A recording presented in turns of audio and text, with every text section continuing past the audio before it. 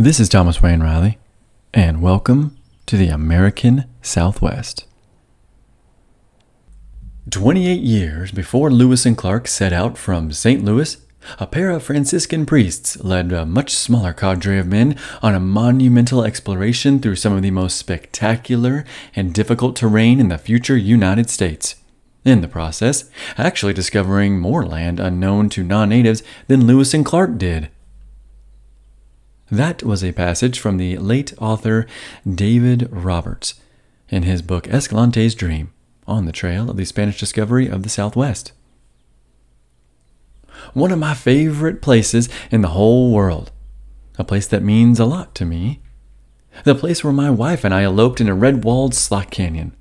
But one of my favorite places in the whole world is known as Grand Staircase-Escalante National Monument.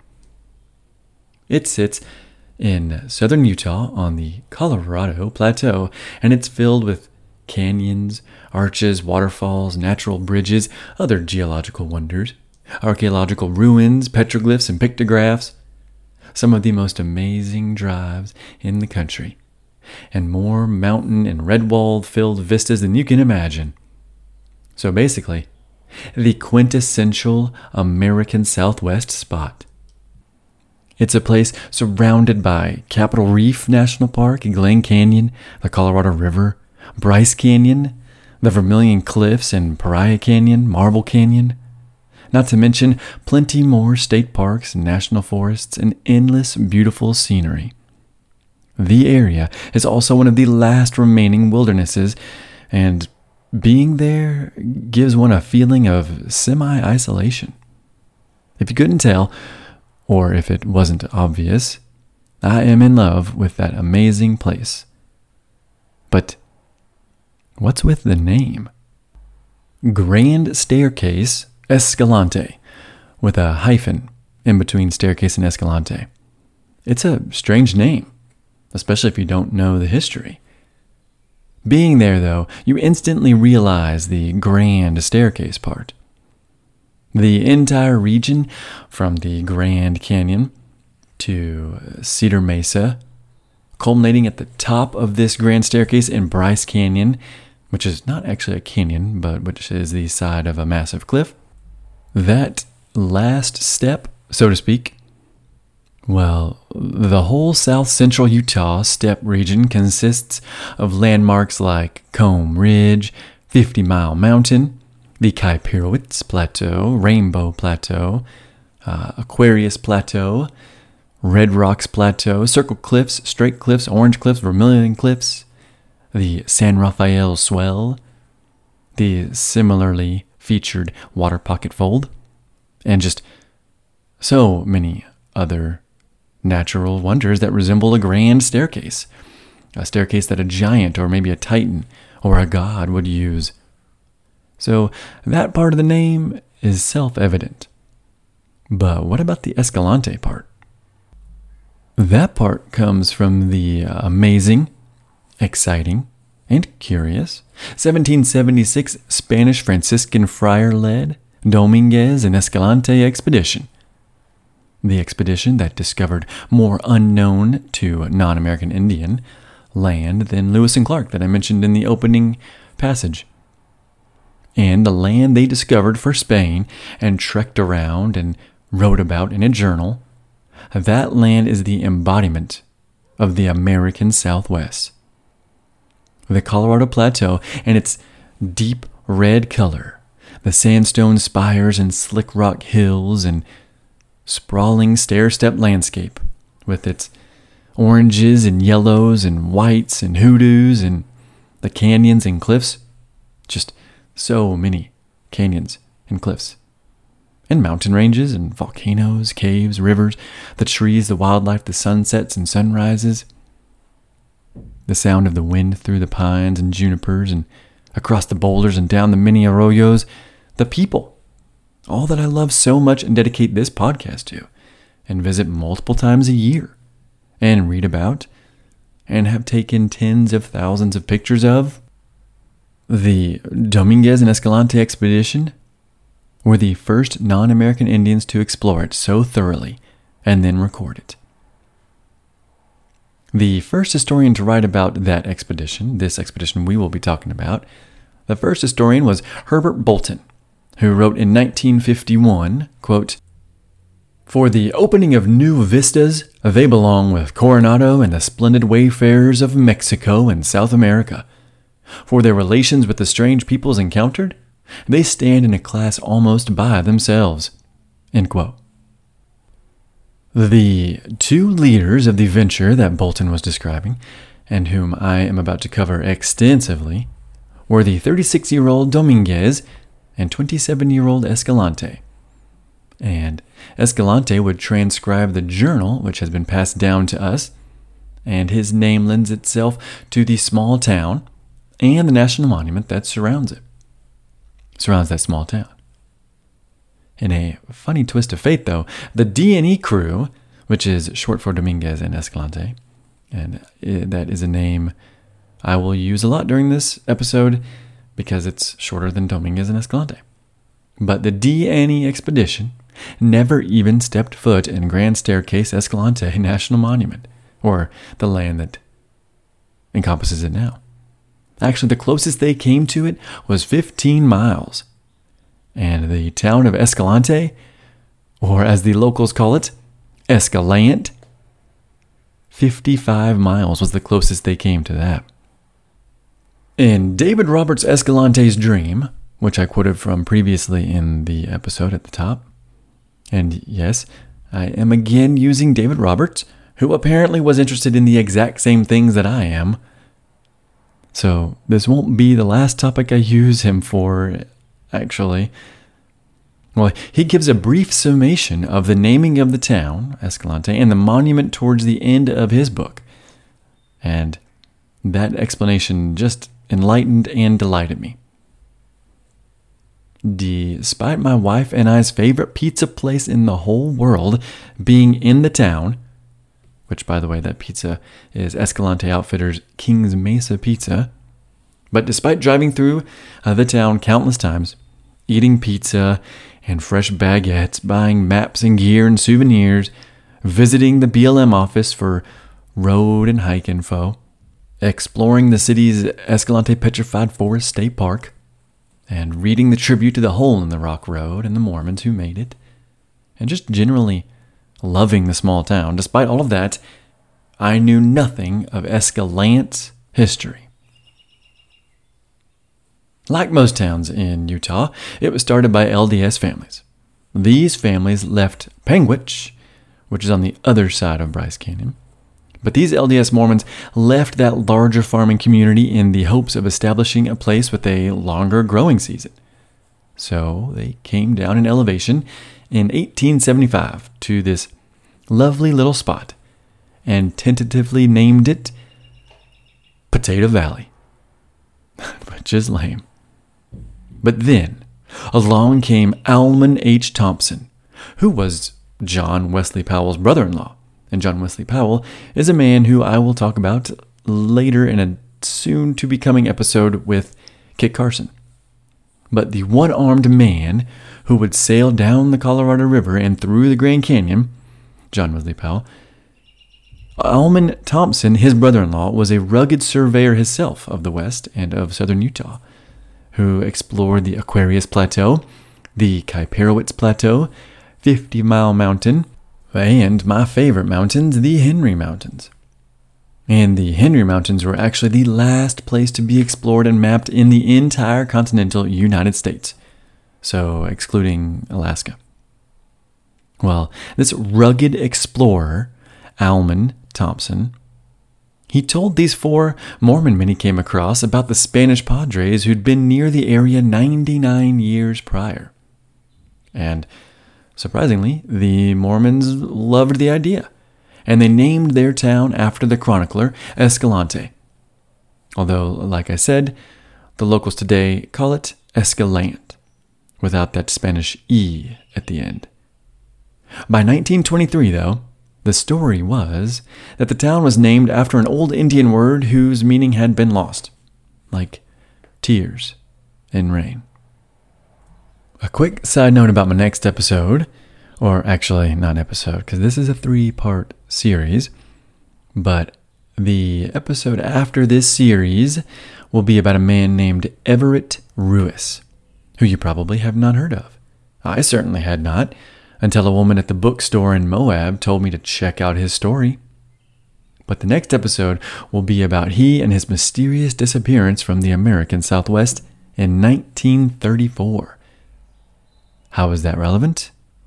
Well, the last place he was seen alive was Escalante. So I really love Escalante the town, Escalante. And I love the national monument named after the Spanish expedition. And since we just got done going over the Spanish conquest of the American Southwest, I figured I'd stick with the religious and the Castilians for one more story as I cover this exciting and quite monumentous journey through the dangerous blank spot on the map that was this portion of their world. So, without any further delay, let's follow this long and winding trail of the Dominguez-Escalante expedition of 1776.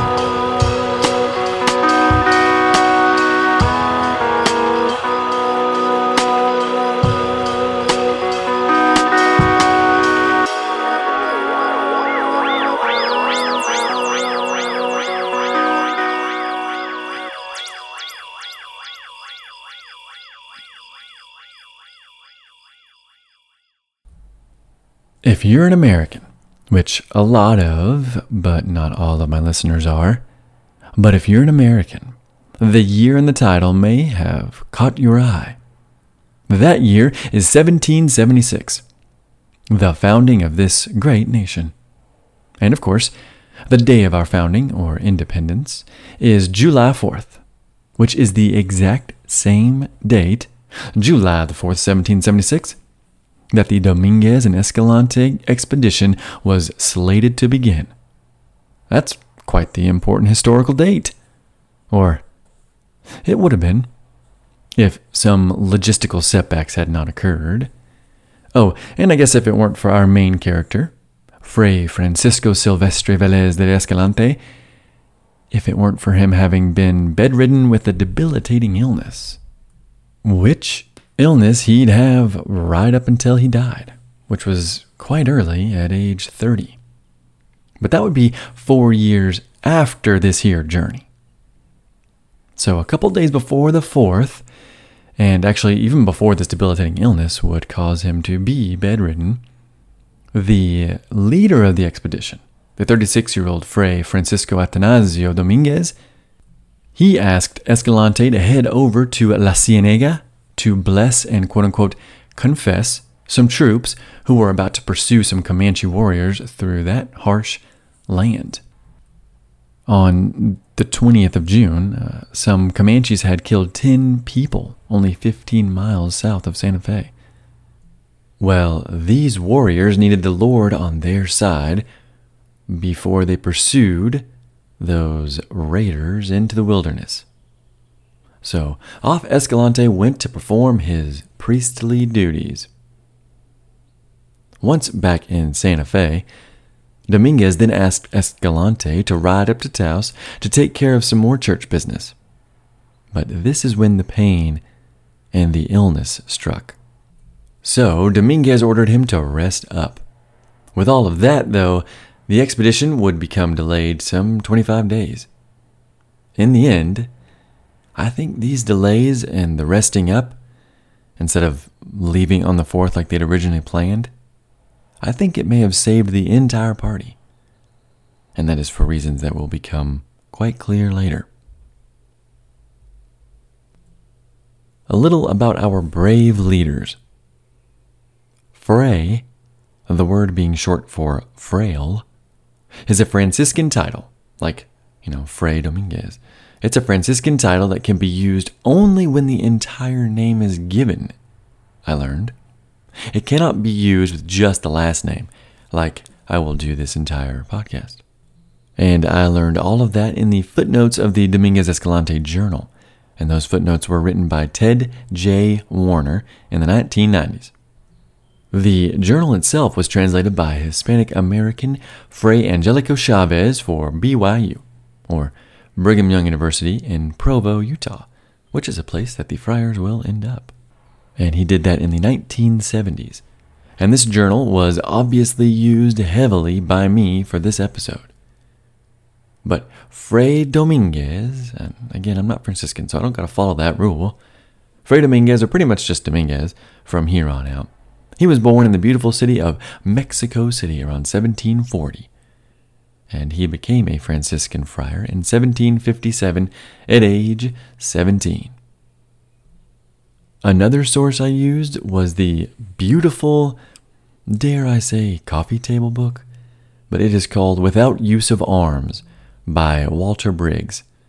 It has wonderful oil paintings within the pages by an artist named Wilson Hurley, and those paintings are of the places the expedition will travel through, and they're meant to convey what they would have saw when they were there, what they would have seen when they were there during that time, not what the places look like today.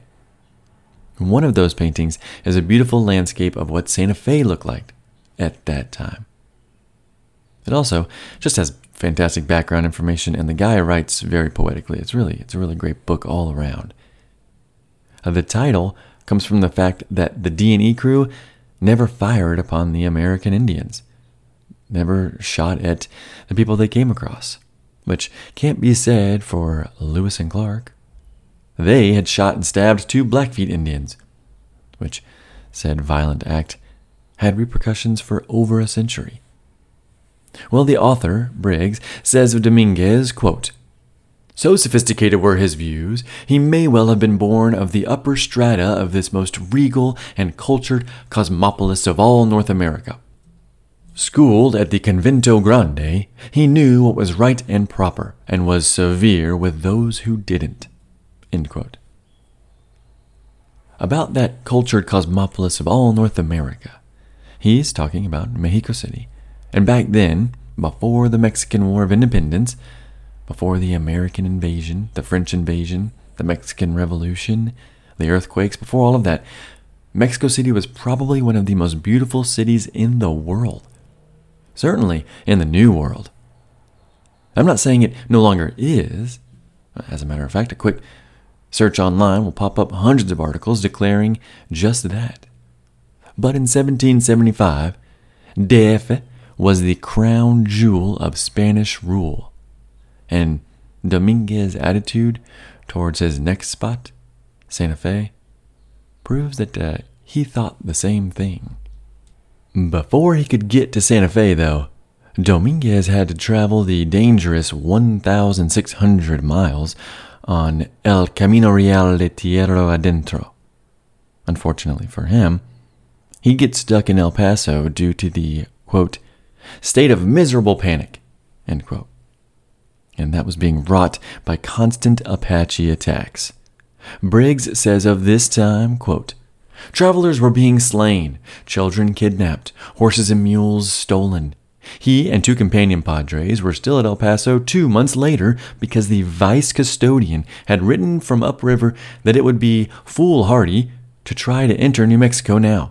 So sweeping was the siege by Comanches and other tribes there." End quote. Dominguez left, finally, in March of 1776, probably accompanying an armed government train, like the ones I described in previous episodes, which were filled with supplies for Santa Fe. It was finally safe enough to leave, it seems. Presumably, the Comanche were following the buffalo, and the Apaches had retreated, since one reason the Apache were even attacking was because of the encroachment by the Comanche. Dominguez's job in New Mexico was to report on the state of the Catholic Church, and he was also tasked with obtaining the population of the Indians at each pueblo. But the cultured Dominguez was not impressed with what he saw. From Briggs.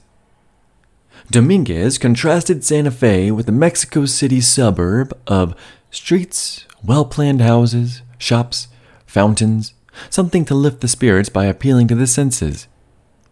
Santa Fe was mournful, adobe houses, only one quasi-street, scattered farms and corrals. Now he's quoting Dominguez. The government palace is like everything else here, and enough said. End all quotes. If only Dominguez could see Santa Fe now. While in the territory, though, Dominguez was given 2 other missions, both quite central to our story. Both jobs given to him by Fray Isidro Murillo, the provincial, or head, of the Franciscan custody in New Mexico. One of these jobs involved the Father Garces. More on him in a bit, a lot more on him. And the other job was to find a route from Santa Fe to the newly established Spanish California town and mission of Monterrey. And Monterrey sits below San Francisco and around the center of the Pacific side of the state of California, right on the Pacific Ocean. And it's in a big natural bay. You may have heard of Monterey Bay. So the finding of a route from Santa Fe to Monterey Bay is one of, but not the, sole purpose of the coming expedition. Fray Francisco Silvestre Velez de Escalante, the writer of the journal, was born in the Spanish mountains of Santander in the town of Traqueño in 1749, or at least thereabouts. By 1767, though, he was across the ocean and in Mexico City, where at 17 years old, he too became a Franciscan. In 1774, he was up in New Mexico, where his superiors thought rather highly of him, apparently. And he was administering to the Laguna Pueblo, which is the pueblo that broke off from Acoma, the only pueblo to form after the revolution, if I'm remembering correctly. And he was at Laguna until he was called to visit Zuni the following year, 1775, which was the year before the expedition. Although in that same year, he would attempt, unsuccessfully, and rather bravely, to administer to the Hopi out on their mesas. Remember from the last few episodes how the Hopi felt about the religious and their papwakt and the Koya Aniskatsi? He only went to Hopi because while he was at Zuni, some Hopi, who'd been at Zuni to trade, they told Escalante to please come visit them. They would love a visit. I'm not sure how much Escalante knew about the Hopi or their hatred of the religious, but he must have known a little because he sure jumped at the chance to visit the wayward mesas on the periphery of the Spanish known world. While at Hopi, we do learn a little about Escalante, which information I've already hinted at, but which helps give some context to the man and his behavior and his ultimate fate. In a letter he wrote from the Hopi Mesas while he was there to a friend, Fray Murillo, the same head of the Franciscans in New Mexico that I talked about a minute ago. In that letter, he documents the fact that he was in near constant pain. He tells Murillo that while he was riding a horse up to one of the Hopi villages, quote, "Although the ascent of the 2 hills is very difficult, I went up them without getting off my horse because my urinary ailment had been aggravated by the rough road, and the pain was such that I could not walk at all." End quote. While that was a year before the massive journey they would all take, this urinary ailment is why Dominguez would order the further delay for the trip I will discuss in this episode. To Escalante's credit, though, he never writes one jot or tittle about the ailment or his pain in the journal during the upcoming trip, despite documenting everyone else in the crew's sufferings. He no doubt was afflicted by whatever it was he had the entire time. No, I already mentioned he would die at 30 years old.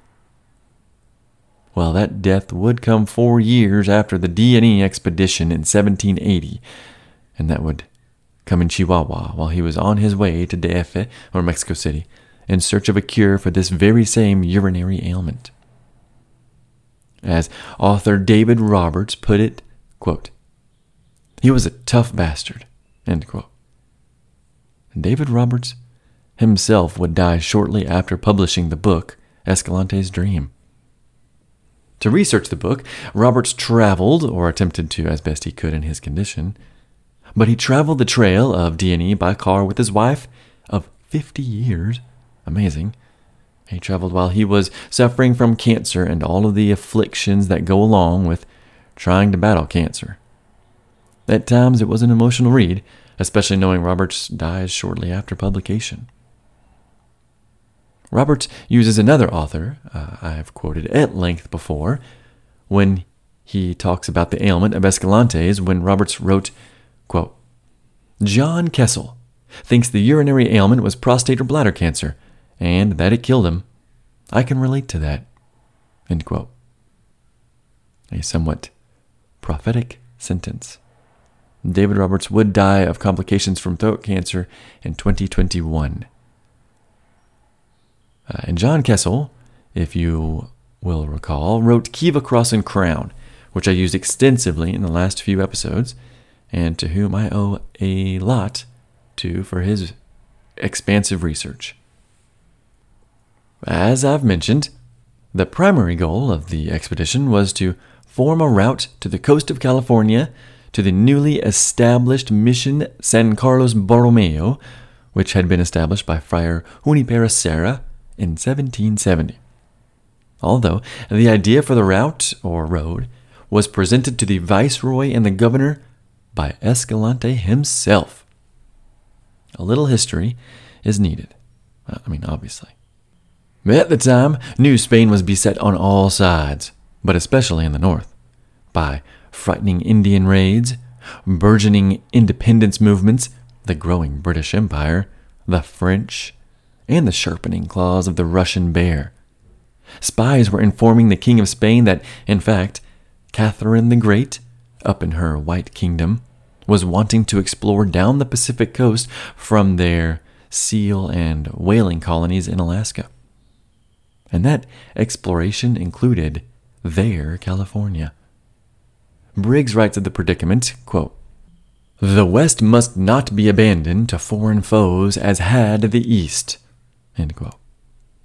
In reality, the Russians would not establish forts in California until 1812, but the threats were taken seriously nonetheless, or at least they were used as justification to receive funding for more exploration. Enter Gaspar de Portola y Rovira, who was charged with sailing up the California coast from the Pacific and finding a suitable bay. He'd set up, actually, the first Spanish camp in San Diego, and eventually he'd see, but not stop at, San Francisco. And he said of San Francisco that it was a very fine and large harbor, which, quote, "all of Europe could take shelter in," end quote. Meaning all of European vessels, not the entire continent. Unfortunately, he did not stop there, for he had to turn around, according to him, because, quote, "not under compulsions from the Russians, but from keen hunger," end quote. No, the Russians didn't scare me. I was just really hungry. He would set out again north from San Diego, where he would stop in Monterey Bay. There he, quote, "proceeded to erect a fort to defend the port from the atrocities of the Russians," end quote. Atrocities of the Russians. Hunger really was a problem for these early Spanish explorers to California. First of all, it just didn't rain enough in California for quick crops. And the Spanish hadn't quite figured out massive irrigation and weren't quite as caught up with the rest of Europeans on agriculture for reasons I'll get into probably in the third episode, but it has to do with 700 years of the Reconquista. So not enough rain, not quite perfecting agriculture, and the fact that herds take time to multiply. And then there's the Indians who wanted nothing to do with these white bearded men who came off their big boats. Monterey was almost abandoned as quickly as it had been established. But it wasn't abandoned. And Walter Briggs writes, Monterey was saved from starvation only by a grizzly bear hunt. End quote. Something had to be done about getting supplies to the Pacific coast. Friar Junipero Serra, the man who established the missions, had been along for the ride with Portola, and he had actually established 21 missions throughout the modern state of California. But this newest and hungriest one, in Monterey, galvanized New Spain into finding a way to connect the various northern colonial threads. Roberts writes of this, quote, the viceroy in the capital, Antonio Maria de Bucareli, was seized with the bold idea of establishing a trading route directly from Spain's oldest northern colony in Santa Fe to its newest at Monterey. End quote. Despite most of the land between the two spots of Santa Fe and the coast of California being an entirely blank spot on the map, a roadway had to be established. And that meant exploration. California promised riches and souls, and communication took quite some time from Mexico City to Monterey by way of ship. So they figured an overland route to transport the goods and the Word of God would greatly benefit Spain. And the natives, of course. I learned during my research that it actually took 3 years to receive a reply from the king in Spain if you wrote from Mexico City. 3 long years. Imagine how long it would take if you wrote your note or letter from Santa Fe, or even California. Roberts further writes, quote, Bucareli hatched his plan. To launch it on the ground, the viceroy turned not to conquistadors in the mold of Coronado, Oñate, and Vargas, but to Franciscan padres. Young they might be, and new to New Mexico, but Dominguez and Escalante were the men for the job. End quote. I don't think Roberts knew when he wrote Escalante's dream, even though he came up with that fantastic name. I don't think he knew that the expedition, this plan that Bucareli hatched, he said, was in fact Escalante's dream in the first place. But that overland route from Alta California, which is like modern-day California, to Santa Fe, that was not the only reason for the expedition. As one can glean from reading the pages of the journal, the men were clearly on the lookout for good patches of new Spanish land or valleys or riversides where future Spaniards could colonize and proselytize, but especially grow the much-needed food that all of Spain and New Spain needed. Escalante is constantly mentioning how this place or that valley throughout their journey is good for corn or wheat or cattle or sheep or a settlement or a town or a mission. So future places for colonies where New Spain could grow was definitely another factor. With colonies came souls, of course. So places to build missions and churches and set up Catholic bastions of conversion was also a great motivator. A couple times during the journey, Escalante promises various Indians that he would return in due time to preach and teach the Word of God to them. He never would get that chance, but he meant it when he said it, and it does indeed hint at this other reason for the journey, this possibility of more conversions. But then again, the friars were always on the lookout for more souls, really. Another quite important motivator for the trip is the strange tale of a padre, Francisco Garces. Garces was a Franciscan friar sent to take over the missions in the Western American Southwest from the Jesuits after the king in Spain expelled the Jesuits from the missions in New Spain. So I know nothing of that story, so I'll skip over that Catholic intrigue.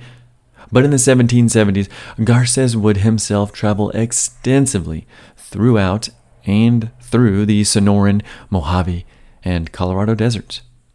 He'd also travel to the southern Colorado Plateau. He'd travel through portions of the Colorado River, pretty much from the Grand Canyon to the Sea of Cortez. And he'd even make it to the Central Valley of California, the San Joaquin Valley, and the San Francisco Bay. I mean, the man got around. He'd also gained the trust of many American Indian tribes like the Quechuan, the Mojave, Hopi, and Havasupai. He'd call the Havasupai the Cocninas, which was the Spanish way of saying coconino, which was the Hopi word for Havasupai. Still with me? Escalante would mention the Cocninas a ton throughout the journal, but he always means the Havasupai. So keep that in mind. Walter Briggs describes the Padre Garces pretty well. Quote, "Tall and oaken, he covered desert and mountain north to the Gila River, west to the Colorado. He made do with jerky, ground meal, a little chocolate. He bore no arms, and rode only with God. Fray Pedro Font, an eventual companion, would write," now he's quoting this Pedro Font, quote, "He appears to be an Indian himself, at night around the fire with his legs crossed. He will sit musing 2 or 3 hours or more, talking with them with much serenity. Although the foods of the Indians are as nasty and dirty as those outlandish people themselves, the father eats with them with great gusto and says they are good for the stomach." End all quotes. Garces was most likely the first non-American Indian to ever set foot in the Havasupai, or what he called the Cocninas, but the first person, non-American Indian, to ever set foot in the Havasupai people's homeland. You may have heard of the Havasupai. You may have even seen pictures of their homeland. But who are the Havasupai? After seeking refuge from the turbulent times of the 1200s, that time of civil war and fires and man-corn, well, in the 13th century, these Yuman-speaking American Indians sought refuge at the bottom of a canyon, a tributary canyon that leads to the Grand Canyon, a canyon now called Havasu Canyon. Briggs has a great description of the Havasupai where he quotes an anthropologist, so I'll just use that great quote. Ethnologist Frank H. Cushing wrote in 1882, quote, "At times, so impossible does it seem for any living thing to pass further that nowhere can a trail be traced, when a turn to some crack in the rock, almost hidden by intervening boulders, and hewn down with stone hammers to give precarious footing, shows where it goes up or descends." End quote. Because of delightful streamside groves below, Cushing called the Havasupais the nation of the willows. Actually, their name means blue and green water people. End all quotes. If you've ever seen the pictures of their canyon, their pools, or their waterfall, you know the name blue and green water people fits very well. In the winter, it is dark and cold and wet, so they live outside of the canyon in plots of land the Spanish called rancherias, and that is where they farm. Although, according to Briggs, quote, "In time, some Havasupais have apparently made their rancherias semi-permanent, though the abyss remained their heartland." End quote. And here's one more big quote for now from Briggs. I know I've quoted him a lot with this Havasupai stuff, but he writes very poetically. "From the Colorado, Father Garces headed east, his eyes on New Mexico. After passing among friendly Hualapais, he was urged by equally friendly Havasupais to visit their homeland. The trail was," now he's quoting Garces himself, quote, "some 3 handbreadths wide," end quote, along a quote-unquote hideous abyss with a final descent by wooden ladder. Garces had now done what Escalante had vowed to do, and became as well the first Spaniard known to have visited the blue and green water people in Havasu Canyon. End quote. Escalante, you see, also really wanted to visit the Cosninas, especially after he talked to a few during that ill-fated Hopi trip I mentioned earlier where we had the urinary ailment. On that trip, a Havasupai man approached him and told Escalante that they wanted him to visit their land and convert them. To which Escalante, rather cinematically, quote, lit a cigarette, then gave it to him, end quote. They smoked that one down, and then lit another one, which made the Havasupai man, quote-unquote, serene and happy. He then told him that despite his extreme desire to come visit the Havasupai right now, right in that moment, he simply couldn't on account of his ailment. But he wanted the man to know that he already loved the Cosninas people as if they were his own sons. He then promised to visit them one day, and he gave the man a pouch of tobacco for he and his people to smoke, quote, as if I were present, end quote. Obviously, Escalante had a growing to-do list, and visiting the Cosninas was on it, and finding Garces. So Garces, this massively brave and hardy friar, was out there wandering around some of the harshest terrain in the American Southwest, and preaching among people who may have been cannibals. At least, that was the rumor at the time. But he was preaching to distant people who were definitely not always friendly to encroaching Spanish. During his travels, word of Garces' whereabouts, or if he was still alive, it would take some time to make it to his fellow friars. Even the viceroy, Bucareli, wanted word from Garces. And Bucareli told D&E that himself. So the entire time that D&E are out there on their own far-reaching expedition, the two leaders would constantly ask about their fellow padre, Garces. They'd pretty much ask every party of American Indians they'd find, to which all of the Indians would reply with, I'm sorry, who? To be fair, they'd also ask every Indian if they knew the way to Cosninas, which the mostly Utes and Paiutes they'd come across were like, the what now? Garces himself would end up living the dream of every Franciscan friar, and he'd get himself martyred. That would happen in Yuma, after a dispute with the tribes there.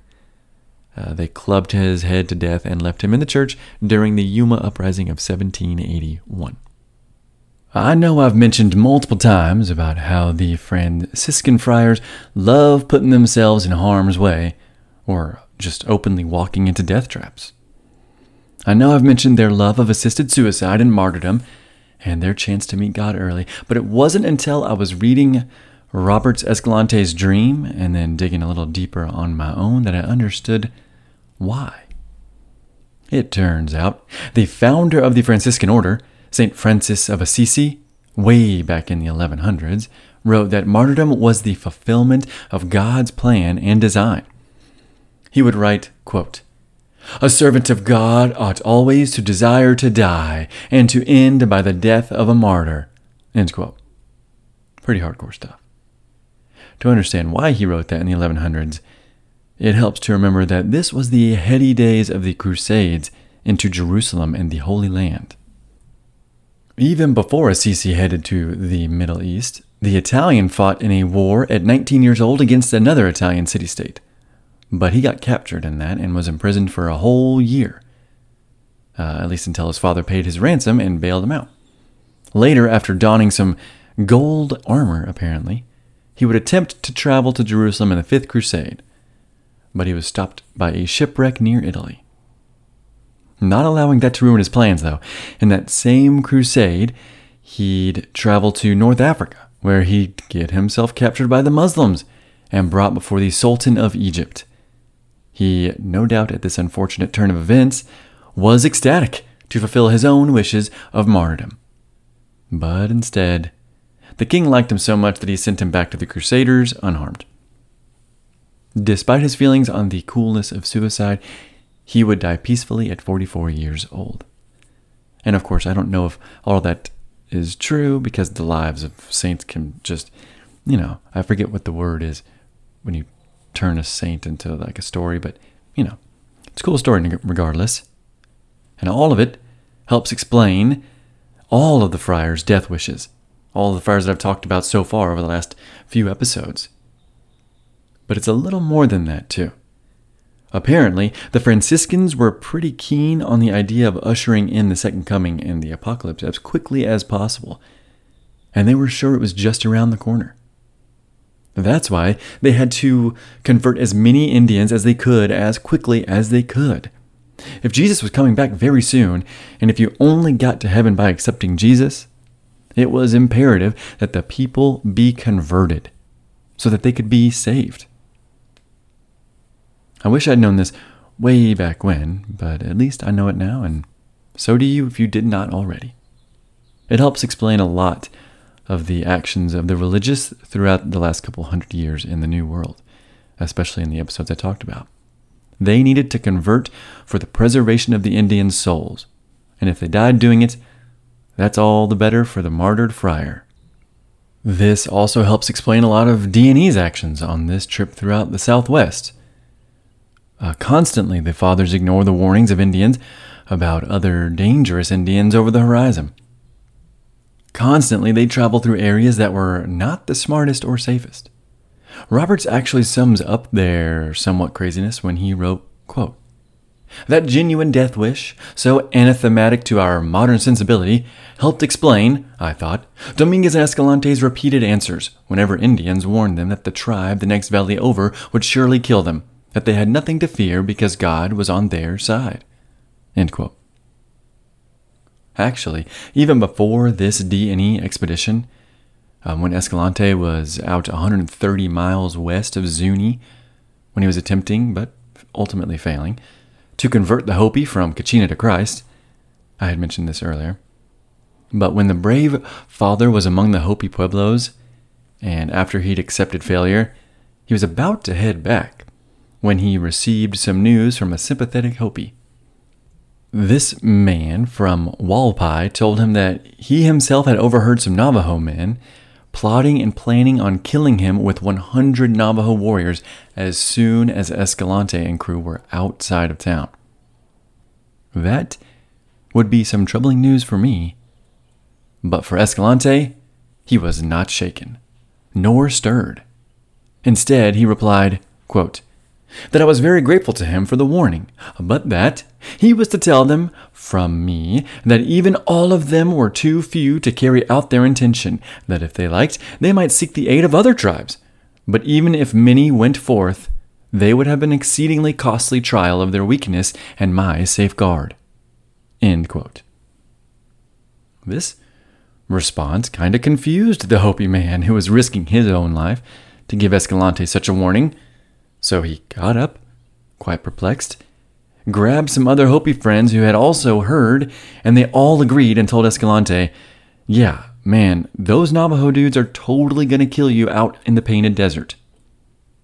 Surprisingly, or not surprisingly, Escalante was still unfazed.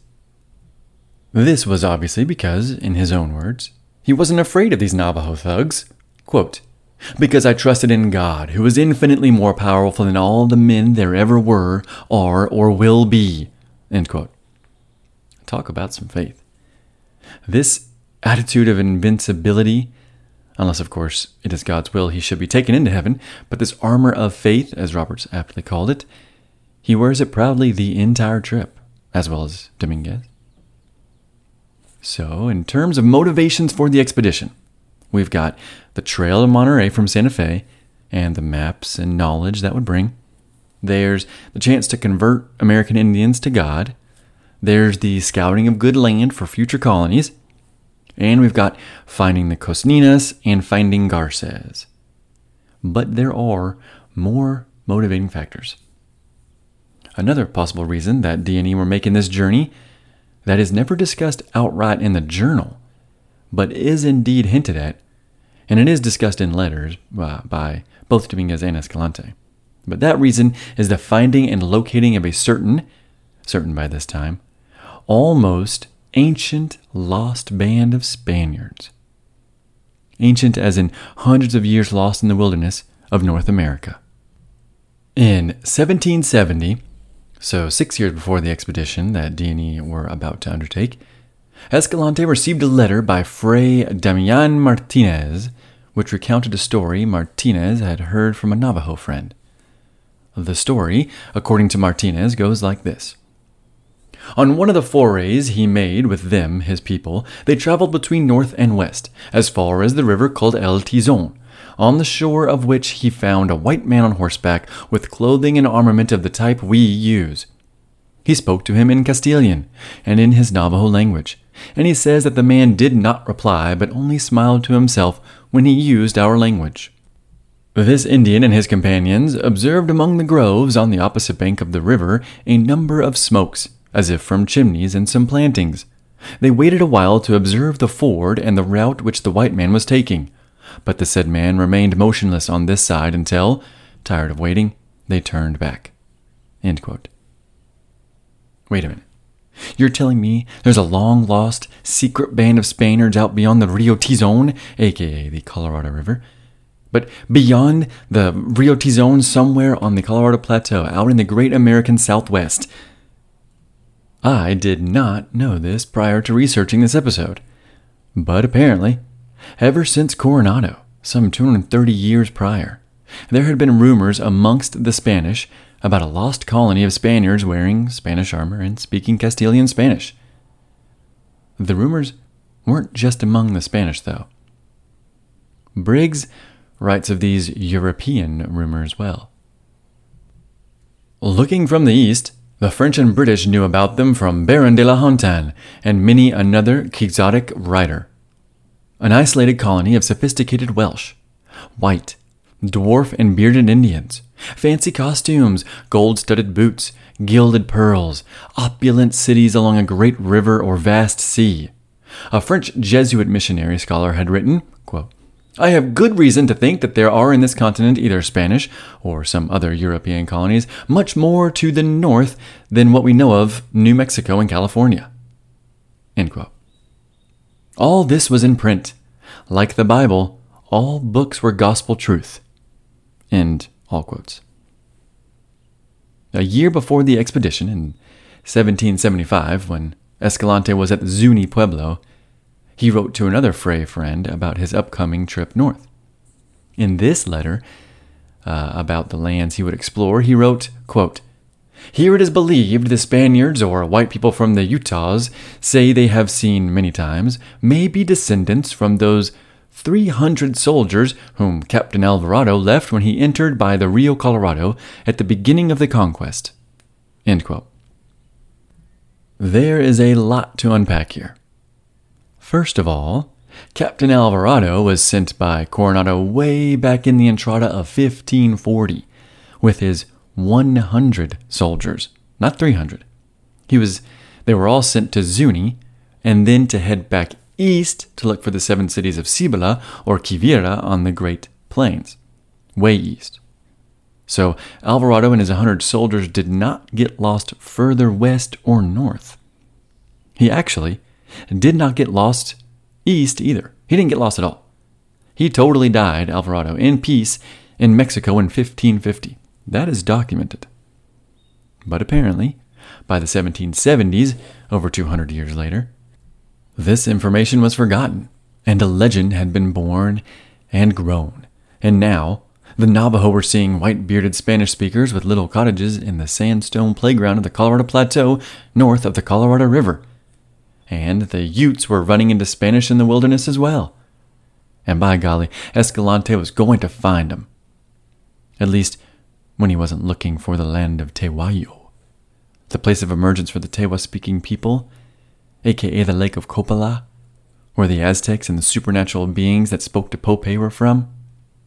Remember all of that? That last motivator, to look for the fabled Lake of Copala and the land of Tehuayo, that I have covered extensively in the past many episodes, of that motivator I will cover more about later. In reality, not even Escalante really believed the lost colony rumors, but he was prepared to find out once and for all if they were true. In a letter he wrote to a friend, the young friar said, quote, I do not give great weight to this opinion, but if it were true, this discovery would be of the utmost utility to both majesties, end quote. Both majesties being the king and God. When Escalante was writing to the viceroy and he was suggesting this overland route and this mission to discover and explore, he imagined it would take them about 3 months to reach the Pacific. He also estimated the distance to Monterey from Santa Fe, and he was surprisingly close. He was actually a little further than reality. He also guessed that they'd be able to reach Monterey by that same mysterious western river that Garces was looking for. That same western river that Lewis and Clark would look for later.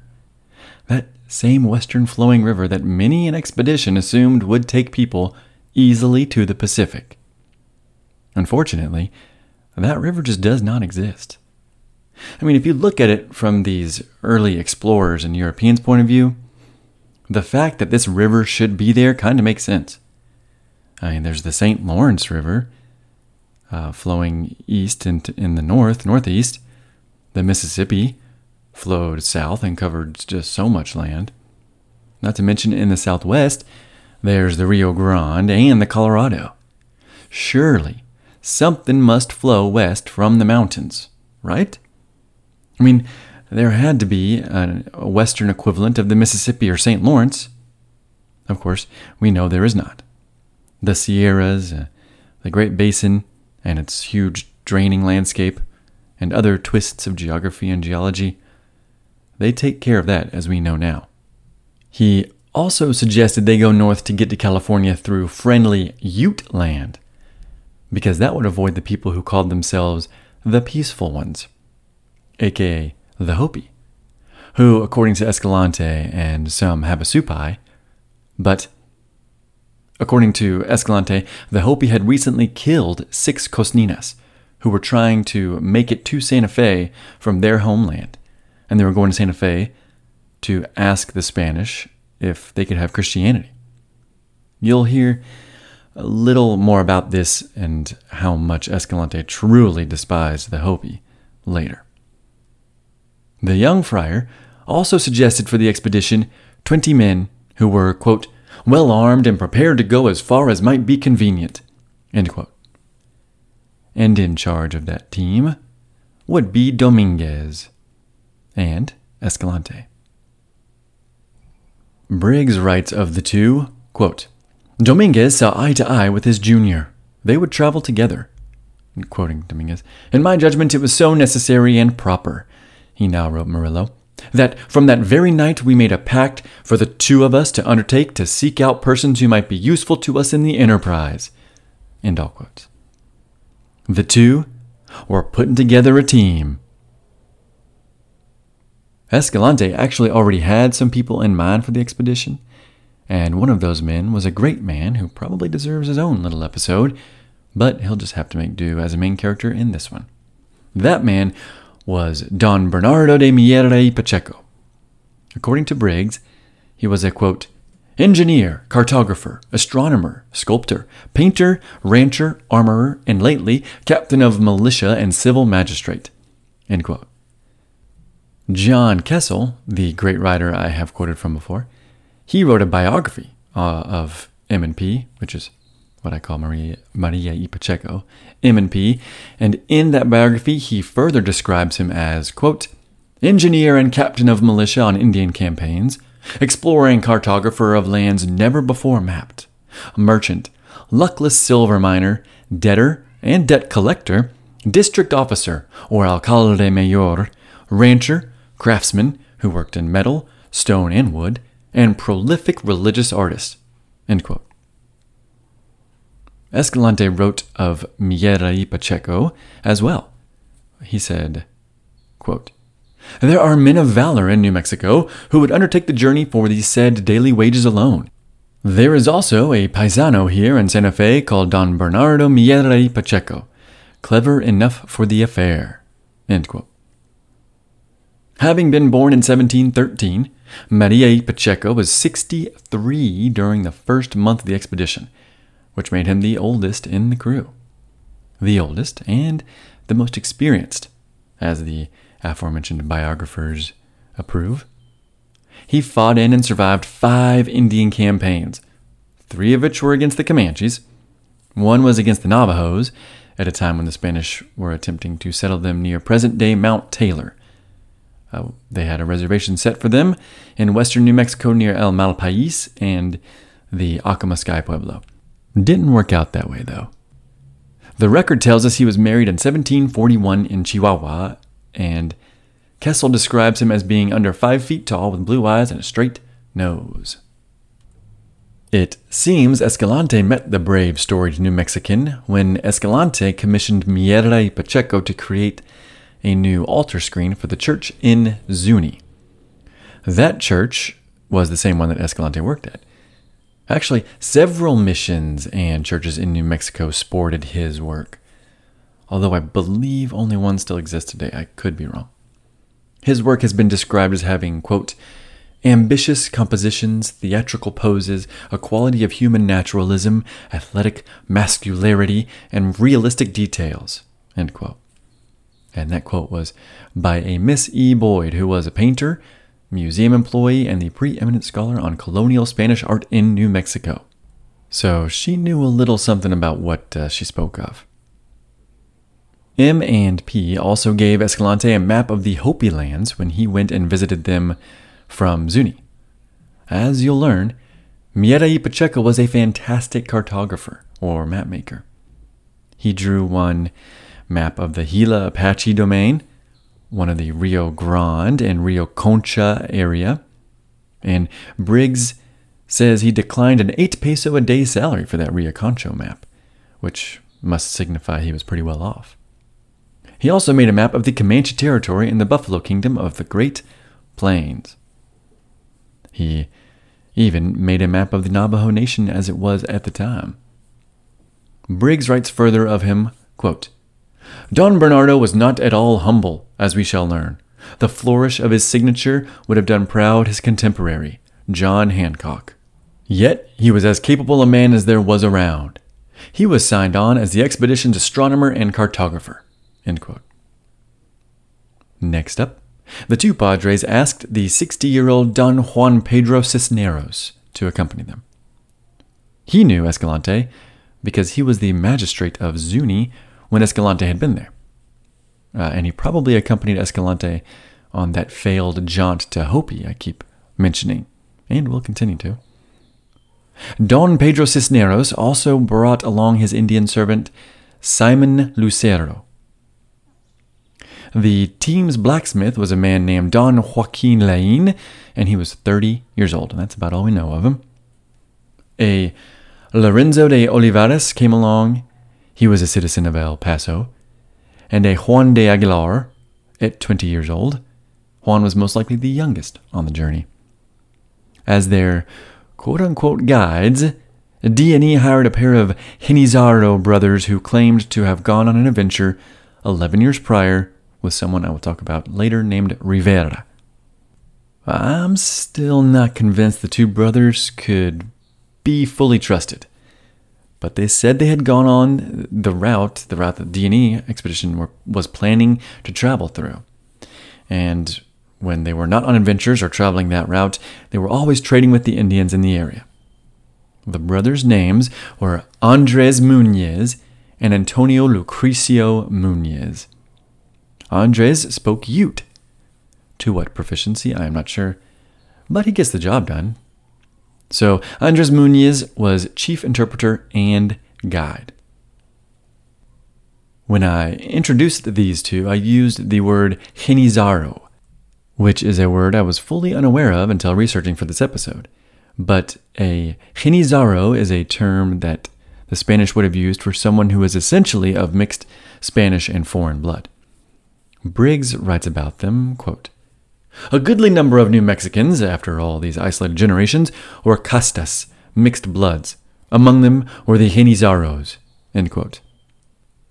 A third of the Spanish-speaking population was Genizaro, according to Dominguez, who also said the Spanish speakers in New Mexico spoke Castilian, quote, according to their own fashion, end quote.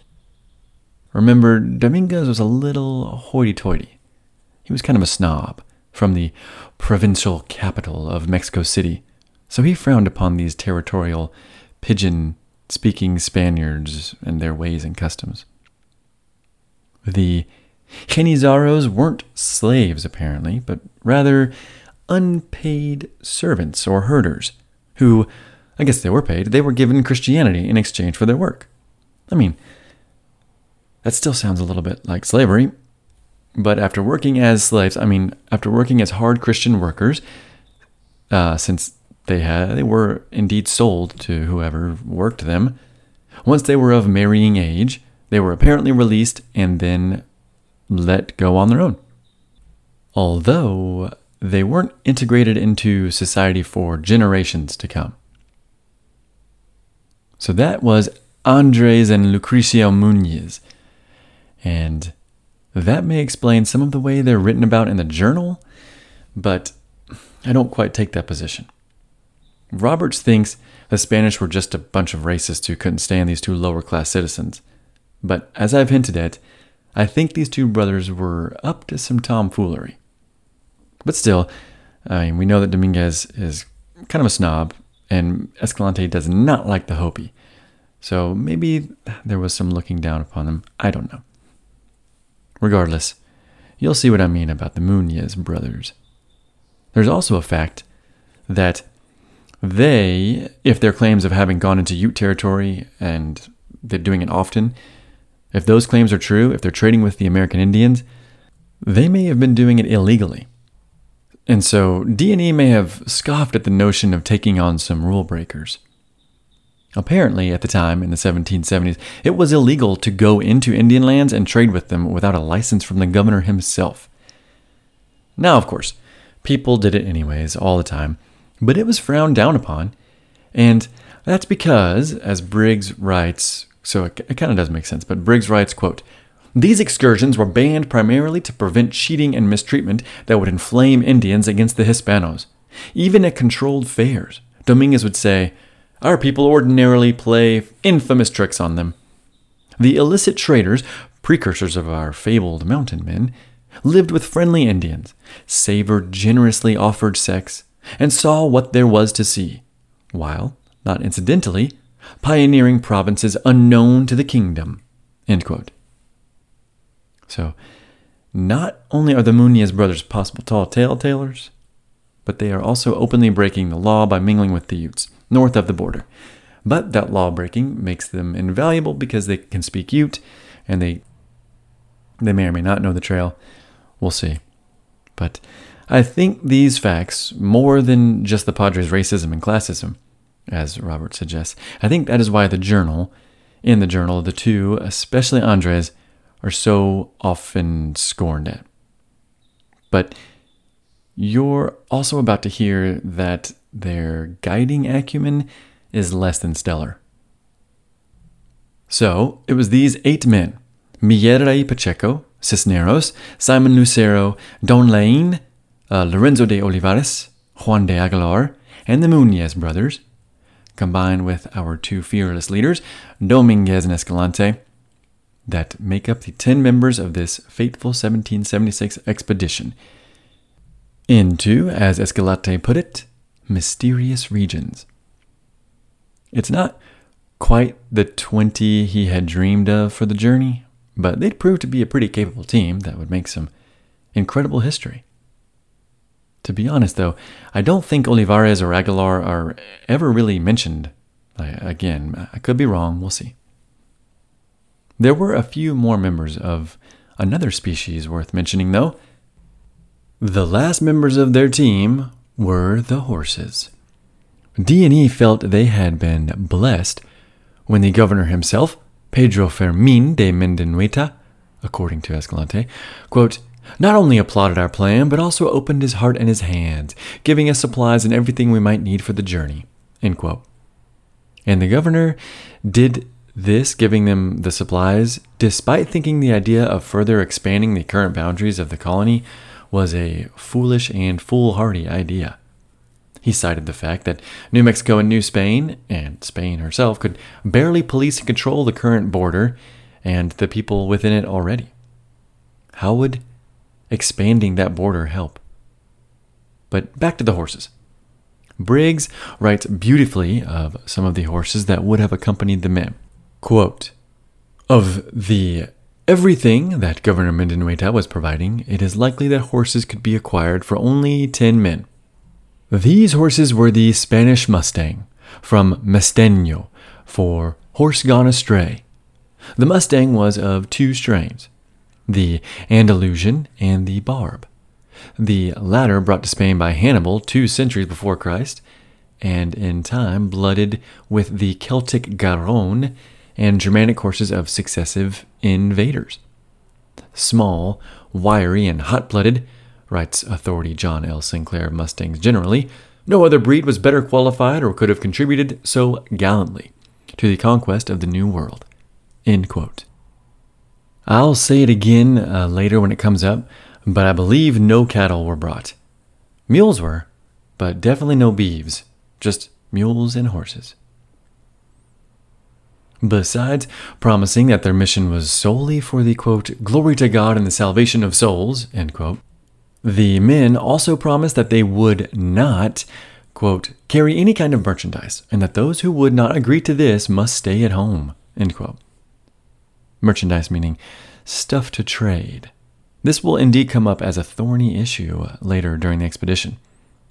On the flip side, trading with the Indians, which they will indeed do, will save their bacon time and time again.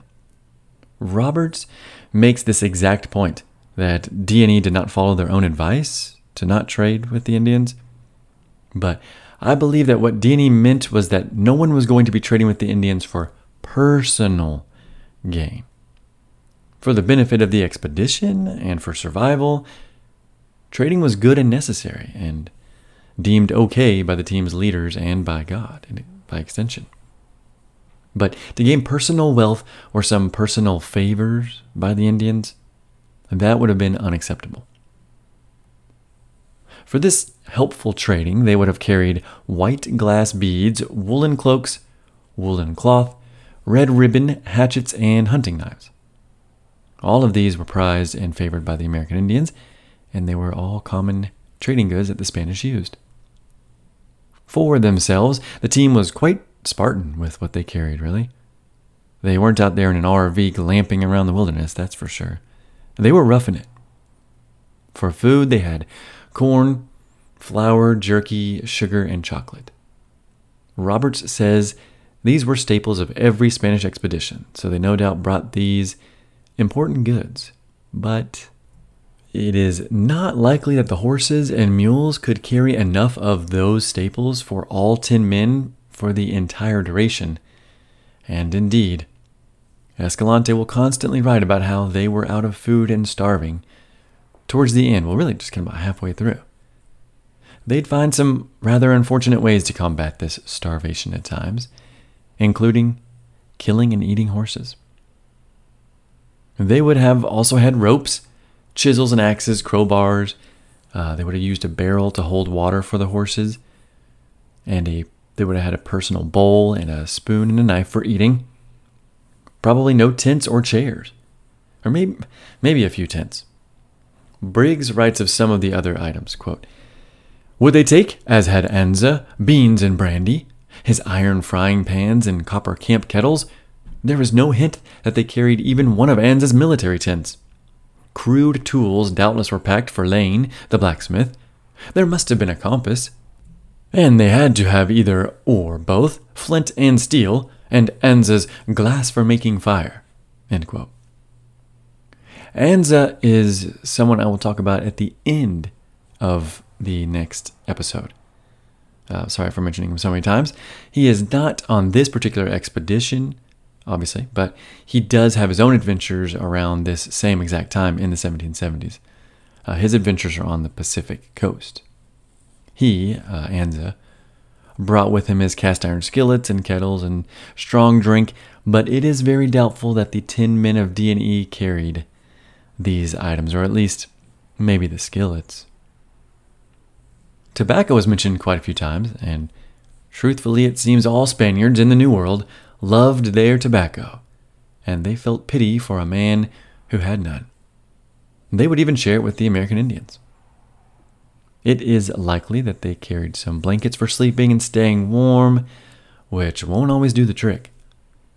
There are times they fear that they are going to freeze to death high up on the Colorado Plateau, which also means that they did not have the right clothing for the journey either. By late September in the expedition, they're complaining quite a bit about the cold.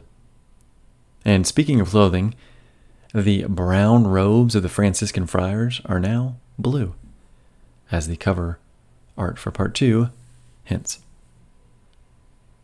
On their feet, they wore not the sandals that their fellow friars would have adorned, but rather they probably wore, according to Briggs, quote, "Against the wear and thorns of the road, the blue cassocked friars probably wore not their order's penitential sandals, but the stiff-soled, ankle-high leather moccasins and knee-high soft leather legging of the day." End quote. And on their heads, they had the common stiff leather, broad-brimmed sombreros to fight against the sun and the rain. They also carried something called an astrolabe, which Maria y Pacheco was probably proficient at. But by its own nature, this tool is quite inaccurate. So the astrolabe attempted to measure the latitude of the engineer using it at a time when finding out that specific piece of geospatial information was pretty difficult to impossible.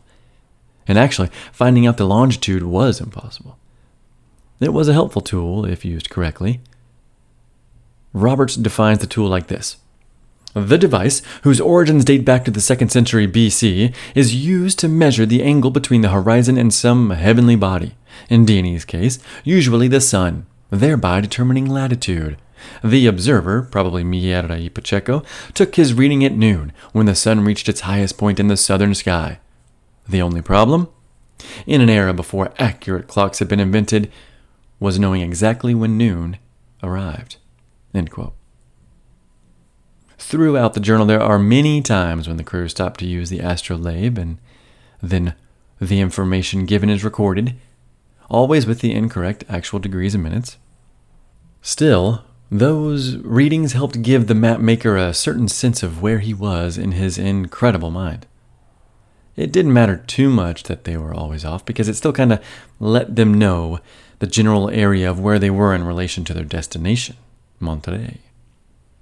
Although, I don't even know if they knew where Monterey was on the globe.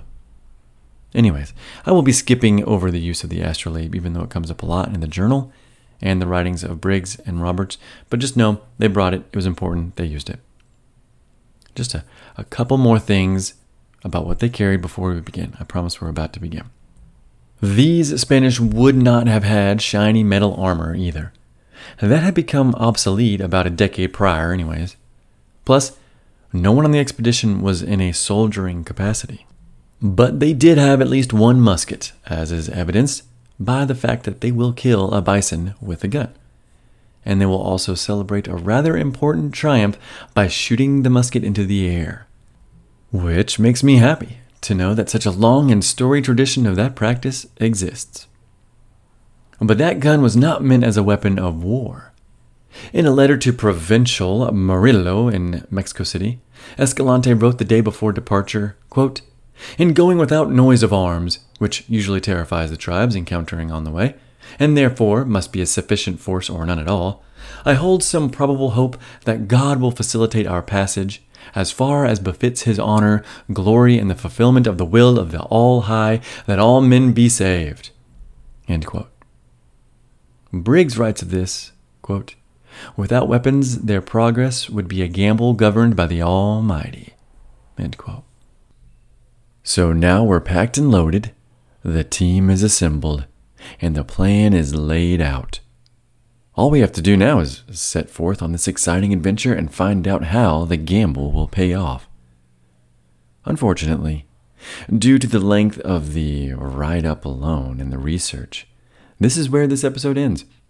I know that was a lot of setup, but from here on out, it is only expedition, and an exciting one at that. Rest assured, though, the next episode is already recorded and will be released shortly. It just made sense with the great length of this expedition, that I break it up into a more manageable length. So stay tuned for the next episode where we follow our group into the great unknown that was the American Southwest in the year 1776.